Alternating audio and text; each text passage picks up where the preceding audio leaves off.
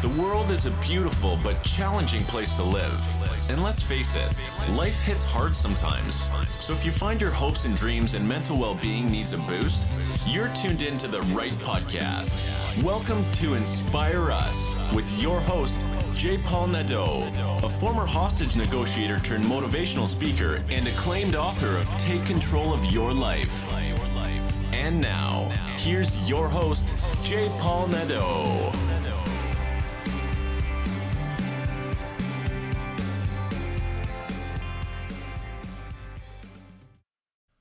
Hello, everyone, and welcome to Inspire Us. Today, my guest is Mark Dreger. Mark is a very accomplished individual with a podcast of his own, very inspirational podcast called We Do Hard Things. And it's true, we all do hard things, but we are resilient, and sometimes things don't just work out the way that we want to, but we are very resilient people, as Mark points out. We have an open and honest dialogue about some of the challenges that Mark has in his life. And I find that refreshing to hear that we are more similar than we are different. Everybody is struggling with something. And when we can openly talk about it and talk about some of the solutions, then we are that much better. So without any further delay, I want to introduce you to Mark Dreger. Hello, Mark, and welcome to Inspire Us. Paul, I'm so excited to be here. You are such an inspirational individual, and I am excited to have you on. I want you to share your story and your vision for people, because you're reaching out to a lot of people. You're making a difference in people's lives.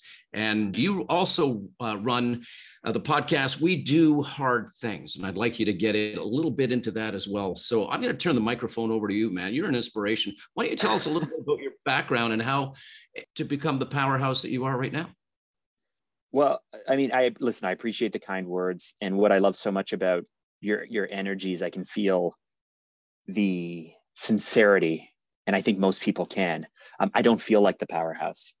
And that's the problem. You know, people tell me often, they see my gifts, they see my skills. And I think for many of us who are high achievers, you only see the gap. You only see what could have been. And you see where you came from.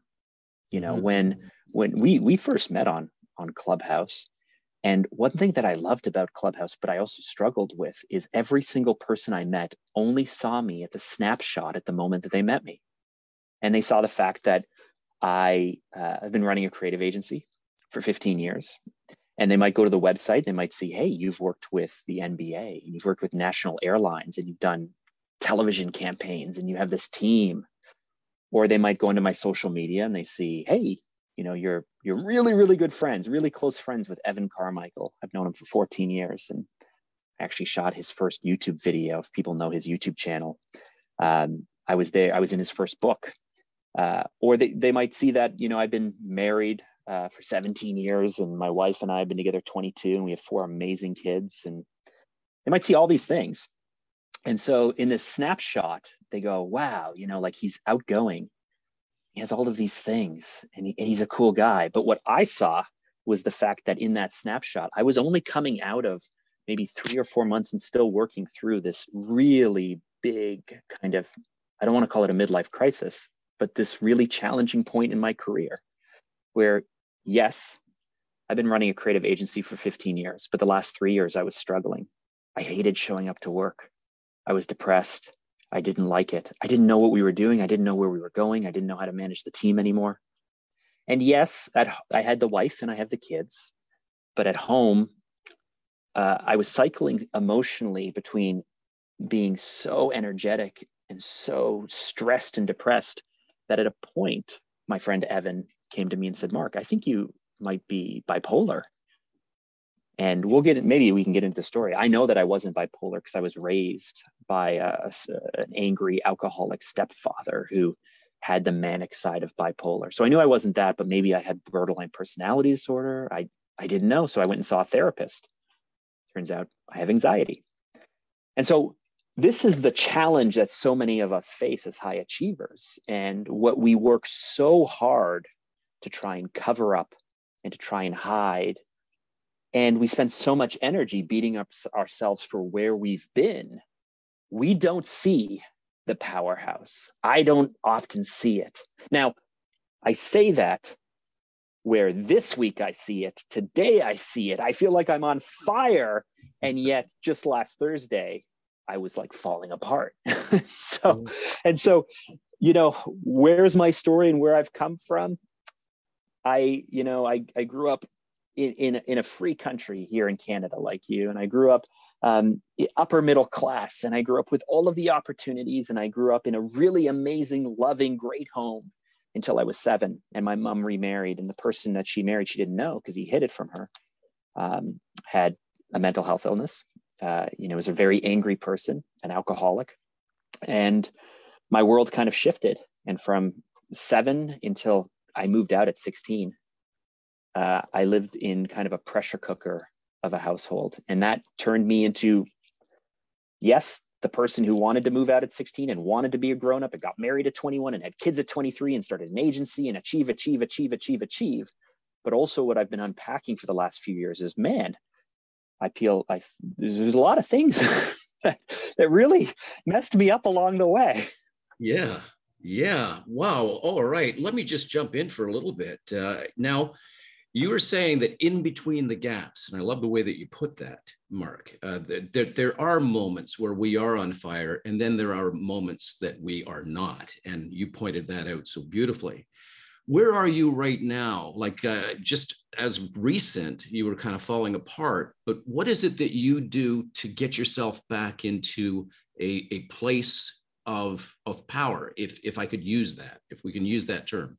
Like, what is it that you say to yourself, or what is it that you do to get yourself back up? I wish I could do that better and even answer that question. And I want to work on being in control of that. But there are certain things that are kind of non-negotiables. Mm-hmm. And I hold on to even when I'm feeling down or slow or beating myself up. So those are things like, I every time I have a shower, if I'm going to have a shower, I have to end with a cold shower. And at the very least, even if I'm not confident in work or I didn't, treat someone the right way, or I didn't do something, if I'm going to have a shower, it's a non-negotiable, because I know that at least I'm holding on to something of my ambitious side. And I'm not going to not do that. I wish I want to get up every day at the same, and I shouldn't use the word shoulds and wishes and hopes and all of that stuff. That's all BS, right? Yeah. But when I'm getting up between 4 and 5 a.m., and when I'm hydrating properly, I'm eating a really clean diet, and all of those things, when I shower and shave every day, I just show up a certain way with confidence. Now, when I'm not feeling confident, when I'm feeling down, suddenly I start to sleep in a little bit more. Suddenly, my diet isn't quite as tight. When I go to the gym, because I still go to the gym regardless, that's a non-negotiable, but maybe I'm not pushing, maybe I'm letting myself down. And so there's two things. One, I gotta, sometimes I'm willing to forgive myself and say, things are going to take longer than you think they should. Mm-hmm. Sometimes you just need more sleep. Sometimes you're more tired. Not every run is going to be a personal best. Not every pitch is going to close. Mm-hmm. Not every conversation with your son or your daughter is going to be one that you're proud of. And then on the other side, I'm just like, I don't know if I should accept that. Okay. I don't know if I should accept that. But what I tell myself is, hey, how bad do things need to get before you're going to start taking this seriously, Mark?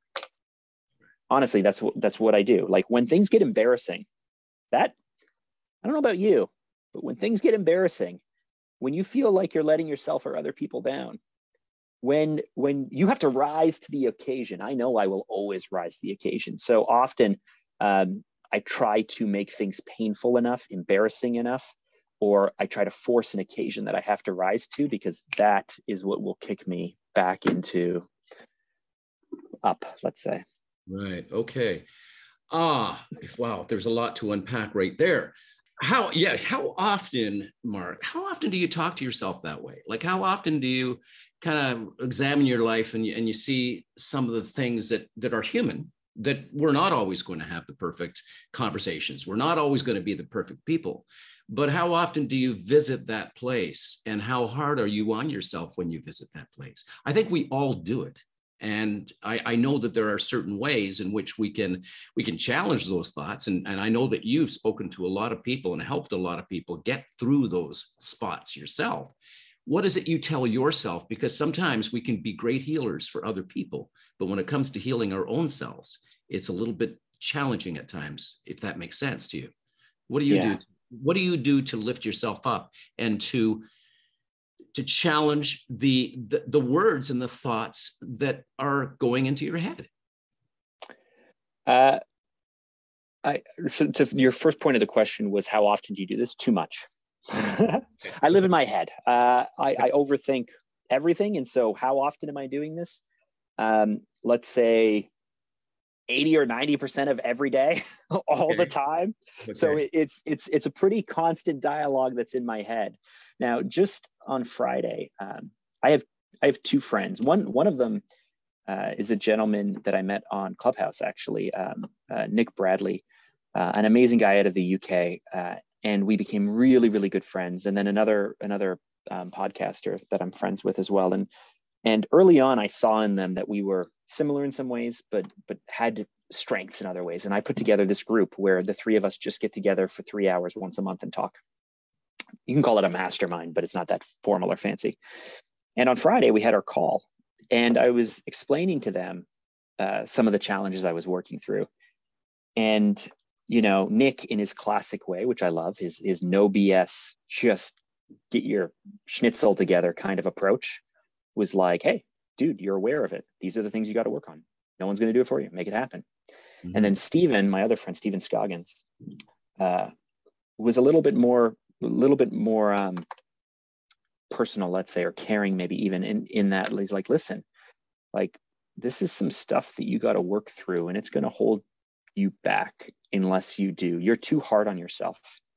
You can't compare yourself to an idealized version of how things could have been, should have been, or what have you.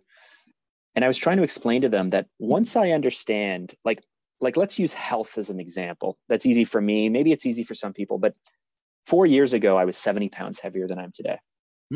4 years ago, I didn't work out. I didn't diet. I didn't focus on health.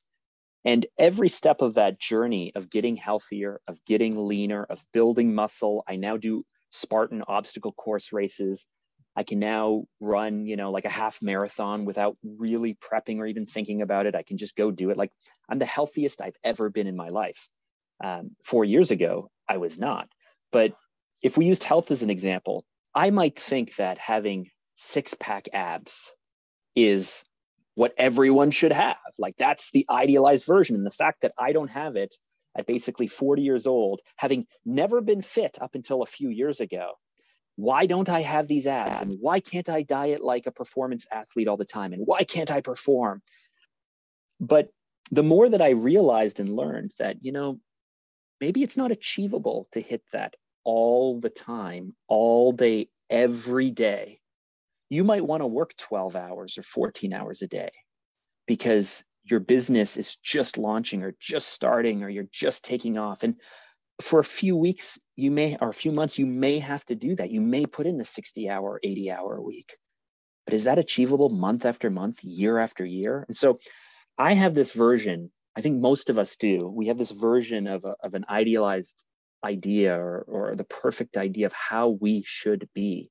And we measure ourselves against that. And guess what? We fall short. Maybe not every day, but there are times where we're going to fall short. And I was telling them that as soon as I understood what areas of my life is okay, I'm allowed to fall short in, that's human nature. Everyone does that. And what areas of my life are, frankly, most people fall short, but they're making excuses for falling short, in which case I do not want to fall short. I want to push through. As soon as I can separate those two concepts in my mind, I can let go of the things that I should simply let go of. But I don't want to accept the BS self-limiting excuse for the things I should push through. And if you are aware that these two things exist, how do you know which one's which? And that is the thing that I'm always overthinking. I'm trying to analyze, is this something that society or the stories I tell myself or my parents or whatever it is this Is this truth that, you cannot get by with six-pack abs forever? But some people do. So, like, how do we right-size that? That is the thing I'm always trying to figure out. Okay, let's talk about that. Do you believe that much of what you're thinking, and you're beating yourself up, you're doing a lot of good beating up. I can see. Oh yeah. I'm the king of beating myself up. Wow. Yes, you beat yourself up. Do you think that a lot of that comes from the way in which you were abused by your situation between the ages of 7 and 16 with an alcoholic, angry, depressed man? Do you think that a lot of that comes from him, that you had to prove yourself? Because I know what it's like to be in an environment like that, where you're walking on eggshells. You have to watch everything that you do because you don't want to poke the angry bear. Does a lot of this come from that past, Mark? I think all of it could easily be attributed to that. And I think that's the same for everyone. I mean, no one gets through growing up without some form of trauma. Mm-hmm. I've heard it be said that, either you were the kid who didn't have enough money, or you didn't have enough friends, or you didn't have the encouragement you felt that maybe you needed, or maybe you were too sensitive. Maybe you weren't sensitive enough, right? We all have, and as a parent, this is something that kind of bothers me a little bit. And I've learned that the answer, in fact, is you can't get in front of it. But what we all need is an empathetic witness, right? We need someone to come along and tell us, hey, it wasn't your fault, or hey, you did the best you could, or oh wow, that really, you did really screw up, but it's not the end of the world. Like we need that person. And so, yeah, I mean, growing up with in a household that was very, very sporadic. Now, it was sporadic because my stepfather was a firefighter. And so I can still remember the way the shift work worked, right? Which was in Toronto, it used to be 4 days. 5 days, 4 days off, 5 nights, 4 days off. It was a night, 24-hour shift, day. And that's how they worked through the month. And the reason I know that is because if it was night shifts, I could go to school. Night shifts, didn't have to see him. If it was day shifts, never quite sure how he would come home from having worked. If it was off, he would often go and work up at his cottage or go work somewhere else, in which case I might actually have like this beauty like week and a half. And when he was gone, our household was back to quote unquote normal. Right. And when you grow up with people who have mental health issues, and especially because he was manic, he would go through these really like long periods of 4 to 6 weeks of mania. And there were some weird things, like, hey, we're going to start a church. And, he decided in the 90s, he wants to start a church. And REM's song, Losing My Religion, is going to be the foundation for the church. And he went out and bought cell phones in 1992 from Cantel. And like, okay, I'm 8. This must be normal, right? These kind of things. So I want to touch on something that you brought up. You mentioned that we need someone to come to us from time to time and say, hey, listen, it wasn't your fault. You're doing the very best you possibly can. And don't be so hard on yourself. That person has to be you. It has to be us. We have to look at ourselves in the mirror, Mark, and we have to tell ourselves we're not perfect. We're never going to be perfect. There was a perfect God, or is there? I don't know, but a lot of people believe it, but we're not it. We're human beings living an existence and trying to do the very best we can. But we're not going to get rescued by somebody who's going to make it all better. It has to come down to what we tell ourselves and what we choose to believe about ourselves. And it was Socrates who said, an unexamined life is a life not worth living. And I love that, because I know that you can resonate with this quote, being the type of person that you are. We have to examine ourselves from time to time. And we have to say, okay, listen, I have messed up. I've screwed up a few times, but I've learned from those experiences, because You're not the man that you were 6 months ago. You're not the man that you were 4 years ago. You're not the man that you were yesterday. You're actually standing on the shoulders of the man that you were yesterday. And if something didn't go right yesterday and you are aware of what didn't go right, hey, I goofed. I made this error. Number one, I have to look at myself and say, all right, I'm learning from this experience, right? Hey, I'm not that person. I'm going to make these changes and I'll be better the next time. And I believe that I do that. I look at some of the things that I've done and go, oh my gosh, Paul. Yeah, but here's the thing.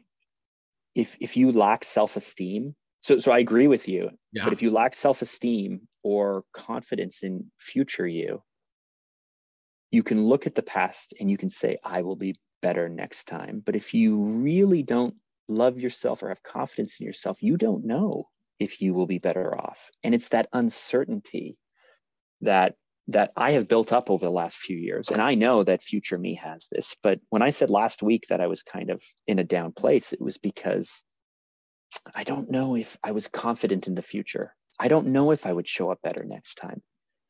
What if I peaked? What if I've let things slide? What if it's unrecoverable, right? Like, that is something that we all have to recognize, that when you, at your core, struggle with believing in yourself, it's actually very hard to believe that the next time that you attack this thing, it will be better. And once you kind of identify that and can see that, and you can call it for what it is, which is BS, because so what if you're not better next time, right? Like, I can rationally say this. So next time I'm going to be better. And if I'm not, what? It'll be just like the last time. I got through the last one. What if it's worse than the last one? Okay, it's worse than the last one.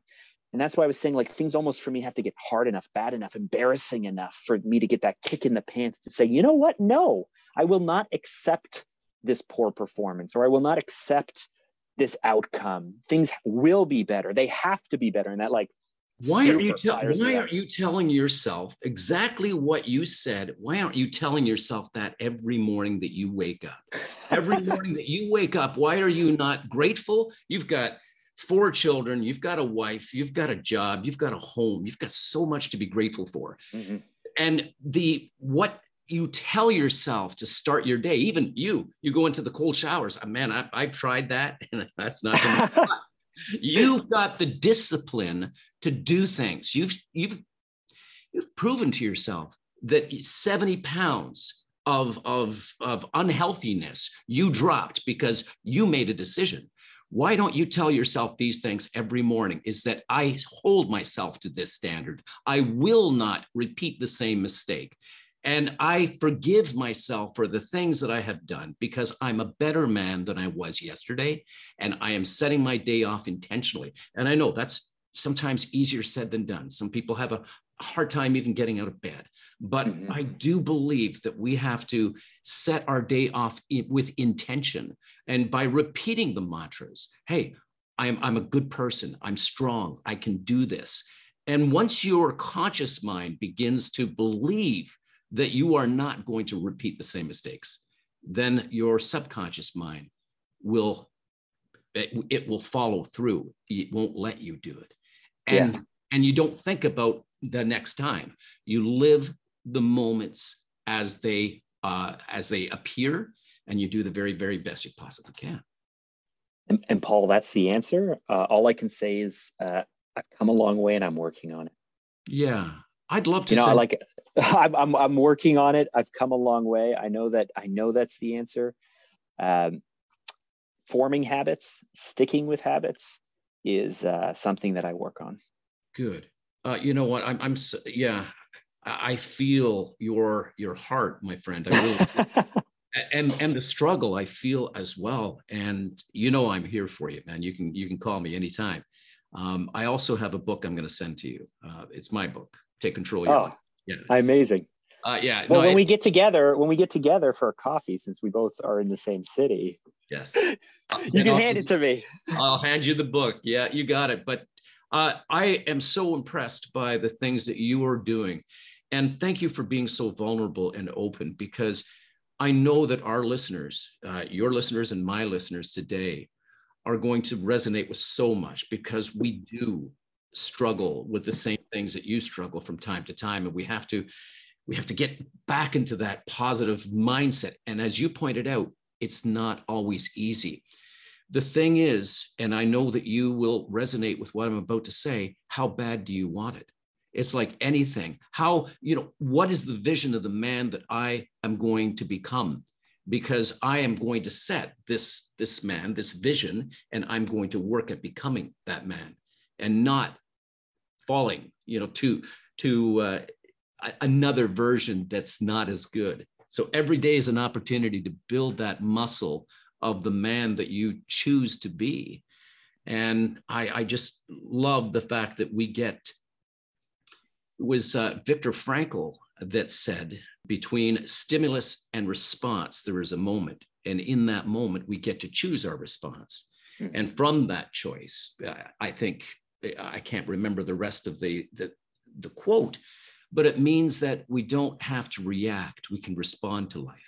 And so when we feel ourselves maybe getting upset or about to say something that we know we'll regret, we just have to take that moment and say, okay, wait a minute. Between stimulus and response, there's that moment. What am I going to do? Which path am I going to take? Who am I? And then step up to the man that you are. I love it. What do you think of that? I love it. I love it. Viktor Frankl, Man's Search for Meaning, yes, changed my life working through that book. There were a few in a series, but that really kicked off. I have this video, if you go to YouTube, that I posted, because every year, right around New Year's, I get very reflective. I think Thanksgiving, New Year's, Easter, summer weekends, there are these moments, Sunday evenings in the summer as the sun is setting, there are these moments where you just feel a different type of energy. And I think the New Year is a great way to reflect on that. There were 5 books that it worked in an order that really changed my thinking in my life. And if the listeners haven't worked through Man's Search for Meaning, I would suggest listening to the audiobook, because there is the most amazing person who reads it. And it's so poetic, but there's so much to that. I have that book, my friend, on audio, and also the physical copy of that book. And yes, I'd revisit that. What a powerful message in every word that he writes, the experiences that he saw and the challenges that he observed other people saying, hey, I will not give in to life or to you because I'm better than my servant. Yeah. And yeah. I have a message for you, my friend. It's not your fault. It's not your fault. Can I tell you, have you seen the movie Encanto, the Disney animated movie Encanto? So it came out, I think maybe last fall. Okay. And it's got Lin, I always struggle to say his name, but it's got the guy, the music is by the guy who did that big musical, the rap musical, Hamilton. Okay. And so it's a story of a family where every single person is given a different gift that is meant to protect or create a better world for the family and then for the community. And as I'm watching this movie, I'm thinking, wow, this is a mindset movie. Like every aspect of this movie is teaching lessons about the challenges that those who worry about perfection face versus those who are supposed to be strong. And what does that mean to be strong? And I won't give away the movie then if you haven't seen it, but there's a part towards the end where naturally there's a conflict and characters who have been, one character who has been doing what she felt is right, has to come to terms or reckon with our main character who feels like she's doing what is right. And they had different points of view, but as this one character who is kind of the matriarch realizes that these standards that she set, that this world that she created, that the way that she thought things should go, that it was putting all of this pressure on our main character to act a certain way, to show up a certain way, to be a certain person. And there's this moment, and I've watched the movie 3 times, and finally I started saying, Mark, You are that main character. Imagine someone telling you these words that it's not your fault and you did the best you can. And how are you supposed to know? And I'm so sorry that I put this pressure on you. Like imagine, this is what I told myself. Imagine, who knows who it is, but hearing what you needed to hear, being that person, and all of it is true. And so I'm sitting there in the theater just bawling my eyes out. Just, my kid beside me is crying. The other one is, he's not that sensitive. So he's like cool with it. He thinks it's funny. But I look to my girls, they're all crying. My wife is crying. I am just bawling my eyes out. But I love that movie and I love that moment. And there are all these moments that catch me that way. And so one thing I do love to do is just when a movie or a book or something I'm reading catches me a certain way and I hear those words, I just stop and go, this person is saying these words to you. Accept them as if you're hearing them. Accept them as if they're talking to you. And imagine yourself in that situation, because you can see it in these others. We can see others' gifts. We can see others' challenges. We can see what's holding them back. We can see it so clearly in everyone else. And yet it's a struggle for ourselves. So I have taken to just accepting those scenarios as truth, accepting them for myself, and then helping to work through some of these things. I get it. Yeah. I wish we would have had this conversation last week, and I'll tell you why. I have a very good friend by the name of Stuart Knight, and Stuart had this human connection conference that he put on for the last 3 days, in which we talked about forgiveness, we talked about challenges, we talked about so many ideas that you would have resonated with. There's a prayer that I became aware of last year. It's called the Ho'oponopono prayer. It's a Hawaiian prayer. And when you're looking for forgiveness, even looking for forgiveness from yourself, here's the prayer. I'm sorry. Please forgive me. Thank you. I love you. That's it. Those 4 statements. When this prayer was actually introduced in I don't know where it originated from. There's a book I want to read on it. But this warden of a prison brought this prayer into the prison and changed the lives of all the prisoners. Everybody started to respect each other and love each other. That is a powerful, powerful prayer. And from time to time, we have to look at ourselves and we have to look in the mirror and repeat that to ourselves. And I'll tell you, it's a life changer. The Ho'oponopono. I think I'm saying it right. Ho'oponopono, I think. And when you search it on the internet, you'll see what I mean. The power of that prayer, when we say it to somebody else, you don't only say it once, you repeat it. Repeat it and repeat it. And I think that we have to do that to ourselves every once in a while too. Oh, I love that, Paul. Man, you know what? You're so inspiring. Could we talk just a couple of minutes as we close down? Your website. Tell us a little bit about your website and about your YouTube channel where people can reach out and connect with you, man. Well, yeah, the best place, if you want to connect, head over to Instagram. My handle is @MarkDraeger. You can drop me a DM. I don't have chatbots. I don't have a VA. It's me. So drop me a DM if you want to connect, and you can certainly follow me. If you want to check out the podcast, We Do Hard Things, it's on all the audio channels, of course, and we're listening to this now, so you might prefer listening, but it's actually a YouTube series. And so we put a lot of time and effort to make sure that it looks good and it sounds good. But if you wanted to head over to YouTube, you can certainly find me there @MarkDraeger as well.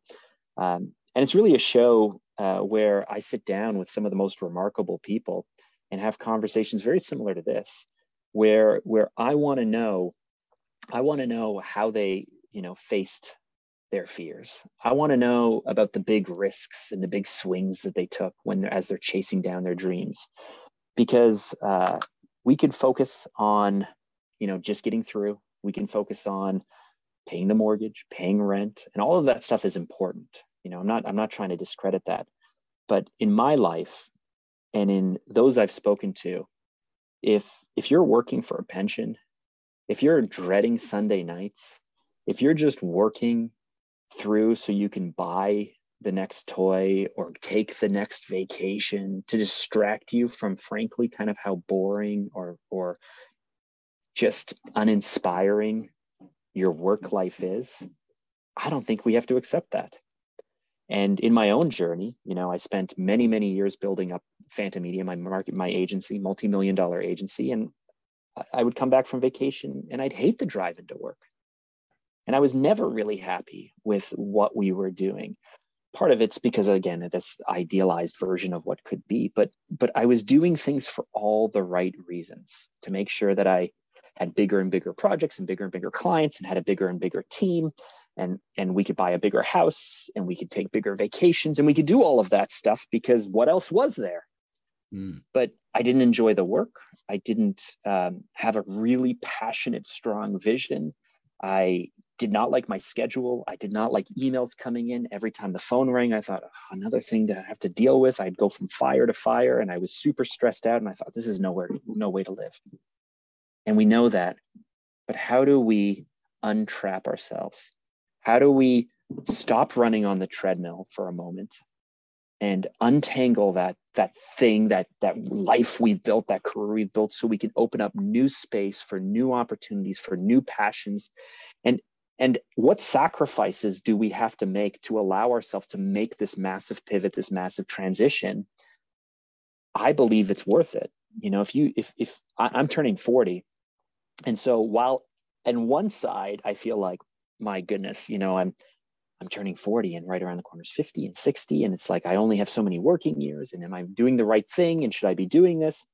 But if I take 3, 4, 5 years, maybe take a hit in my salary, maybe don't take those vacations, maybe downsize my home, maybe just focus on the things that really matter, but I can show up as a better father, I could show up as a better husband. I could spend my time with less stress, not worrying about the heart attack that's going to come at 55 because I'm burning myself out. And I spend the next 30 years this way, the next 40 years this way. Isn't that a better way to live and spend your time pursuing your interests, your passions, than it is to just keep going on the treadmill? And so that's what We Do Hard Things is all about. And really, we just want to profile people who have made this shift to show everyone in the world that you can survive taking a pay cut. You can survive having that hard conversation with your loved one or spouse, because in the end, once you face that hard thing, on the other side of that, it's just a feeling of like, this is my life. I get to do this. It just doesn't feel like such a struggle all the time. You're right. And you know what it is? I love what you just said. And you reminded me, as you were describing the changes that people can make in their life. It reminded me of, what is his name? Sharma's book, The Monk Who Sold His Ferrari. And what you described was pretty much the story there on how this man changed his entire life and started to live, as opposed to dread every moment in the courtroom and such. And I think a lot of people believe that they have time. This is the great lie, that we all think we have this enormous amount of time ahead of us, when in fact we have no idea how much time we have ahead of us. So the changes that we have to make, I do not, when, and I hope I live a long, long life, but when I am willing. God willing, exactly. And when I am on my deathbed, I do not, and I tell people this, I don't want to be visited by the ghost of missed opportunities or the ghosts of regret, who say, you know what, the missed opportunities, you could have brought us to life. You could have done this differently. No, I want to be surrounded by the ghosts of rock and roll who say, dude, that was a great ride. I love that. Bonnie Ware has got a great book, The 5 Regrets of the Dying. Oh, and yes. And I talked about earlier, the 5 books, Man's Search for Meaning. The next book that really shaped my thinking was Bonnie Ware's 5 Regrets of the Dying. And as I worked through that book, 2 things struck me. So Bonnie Ware was this end-of-life care worker who would sit for months at kind of a palliative care point of view to help people transition from kind of sickness or, on their deathbed to the other side. And she noticed that people kept bringing up the same regrets that, hey, I wish I had lived more for myself and not for others. I wish I didn't work so hard. Like, just these regrets would come through. And I thought, at the time I was 38, turning 39, even now 39, turning 40. And I thought, do I want to wait? Again, God willing, let's say I live to 90. Mm-hmm. Do I want to wait until I'm 90 to face this truth? And I thought, okay, if people looking backwards say, oh, I wish I had done this so differently, could I accept this, that when I'm on my deathbed, again, gone willing, surrounded by all my family, my grandkids, and all that stuff that I hope happens, will I turn to my grandkids or my wife or my kids? I so wish 20 years ago I did this, or 30 years ago I did this, or I so wish I didn't work so hard. I was having coffee with my pastor last week, and he just went back to school for the last year and got a master's in counseling. And you know what he said to me at 53 years old? He said, I wish I did this 20 years ago. Yeah. Should have done this 20 years ago. That's what I'm talking about. Like I don't want to live a life where I look back and go, I wish I lived a certain way. So last year I said, okay, I'm going to accept this as truth. Now, this may not be true. Just because people regret it on their deathbed doesn't mean you can live your life this way. But what if you can? Yeah. What if you can live your life where, you know what? I'm going to do things on my terms. And you know what? I'm sorry if I'm kind of breaking the rules, or if I'm not as focused on, again, getting the bigger house, the bigger house, the bigger house. I want all those things. We want our house to be nice. My wife and I want a beach house. We want to spend 6 months every year in Europe, traveling around. We want those things, but not at the expense of me having, again, a heart attack because I'm so stressed out, or carrying all of this anxiety, or working 60 hours a week, or not watching my kids grow up. I took my daughter to a dance competition that made me take a Friday off 3 weeks ago, and I felt guilty. I felt guilty for taking a Friday off to take my daughter, who's 8 years old and growing up super fast, and spend one-on-one time with her to a dance competition. That is what's wrong with how we have built a system today. You're right. And we can change that, because we can make our own rules, my friend. And I love this whole message, because for everyone out there listening, Mark has hit on so many important topics. We can make a difference in our lives. Let's not work ourselves to death, because time is not guaranteed to anyone. And regret, we don't need that or want that at the end of our lives. What matters are the people in our lives now, the love that we have. We have to take care of number one so that we can take care of the others. Put the mask on your face first, and that way you can help others along the way. But you don't want to get yourself into a heart attack or anything like that. So yeah, let's make the changes now, because you've given me a lot to think about, my friend. Thank you so much for coming on the show. I hope that we keep in touch, because I do want to have that coffee with you. I want to sit across from you and pass you my book. And I want to have these conversations with you more. I love it. Anytime, Paul. Thank you for having me, really. And these are the types of conversations we need to have more of. And I think the biggest challenge we have is getting those who aren't maybe open to it, to be open to it. And so I love the work you're doing. Thank you. And thank you. I love the work that you're doing too. So just hang on for a second. I'm just going to say goodbye to my audience, and I'll be right with you. Thank you very much, everybody, for having joined us here on Inspire Us. Mark is a remarkable man, as you can see, and I hope that you get a lot from this show. And I thank you for being here.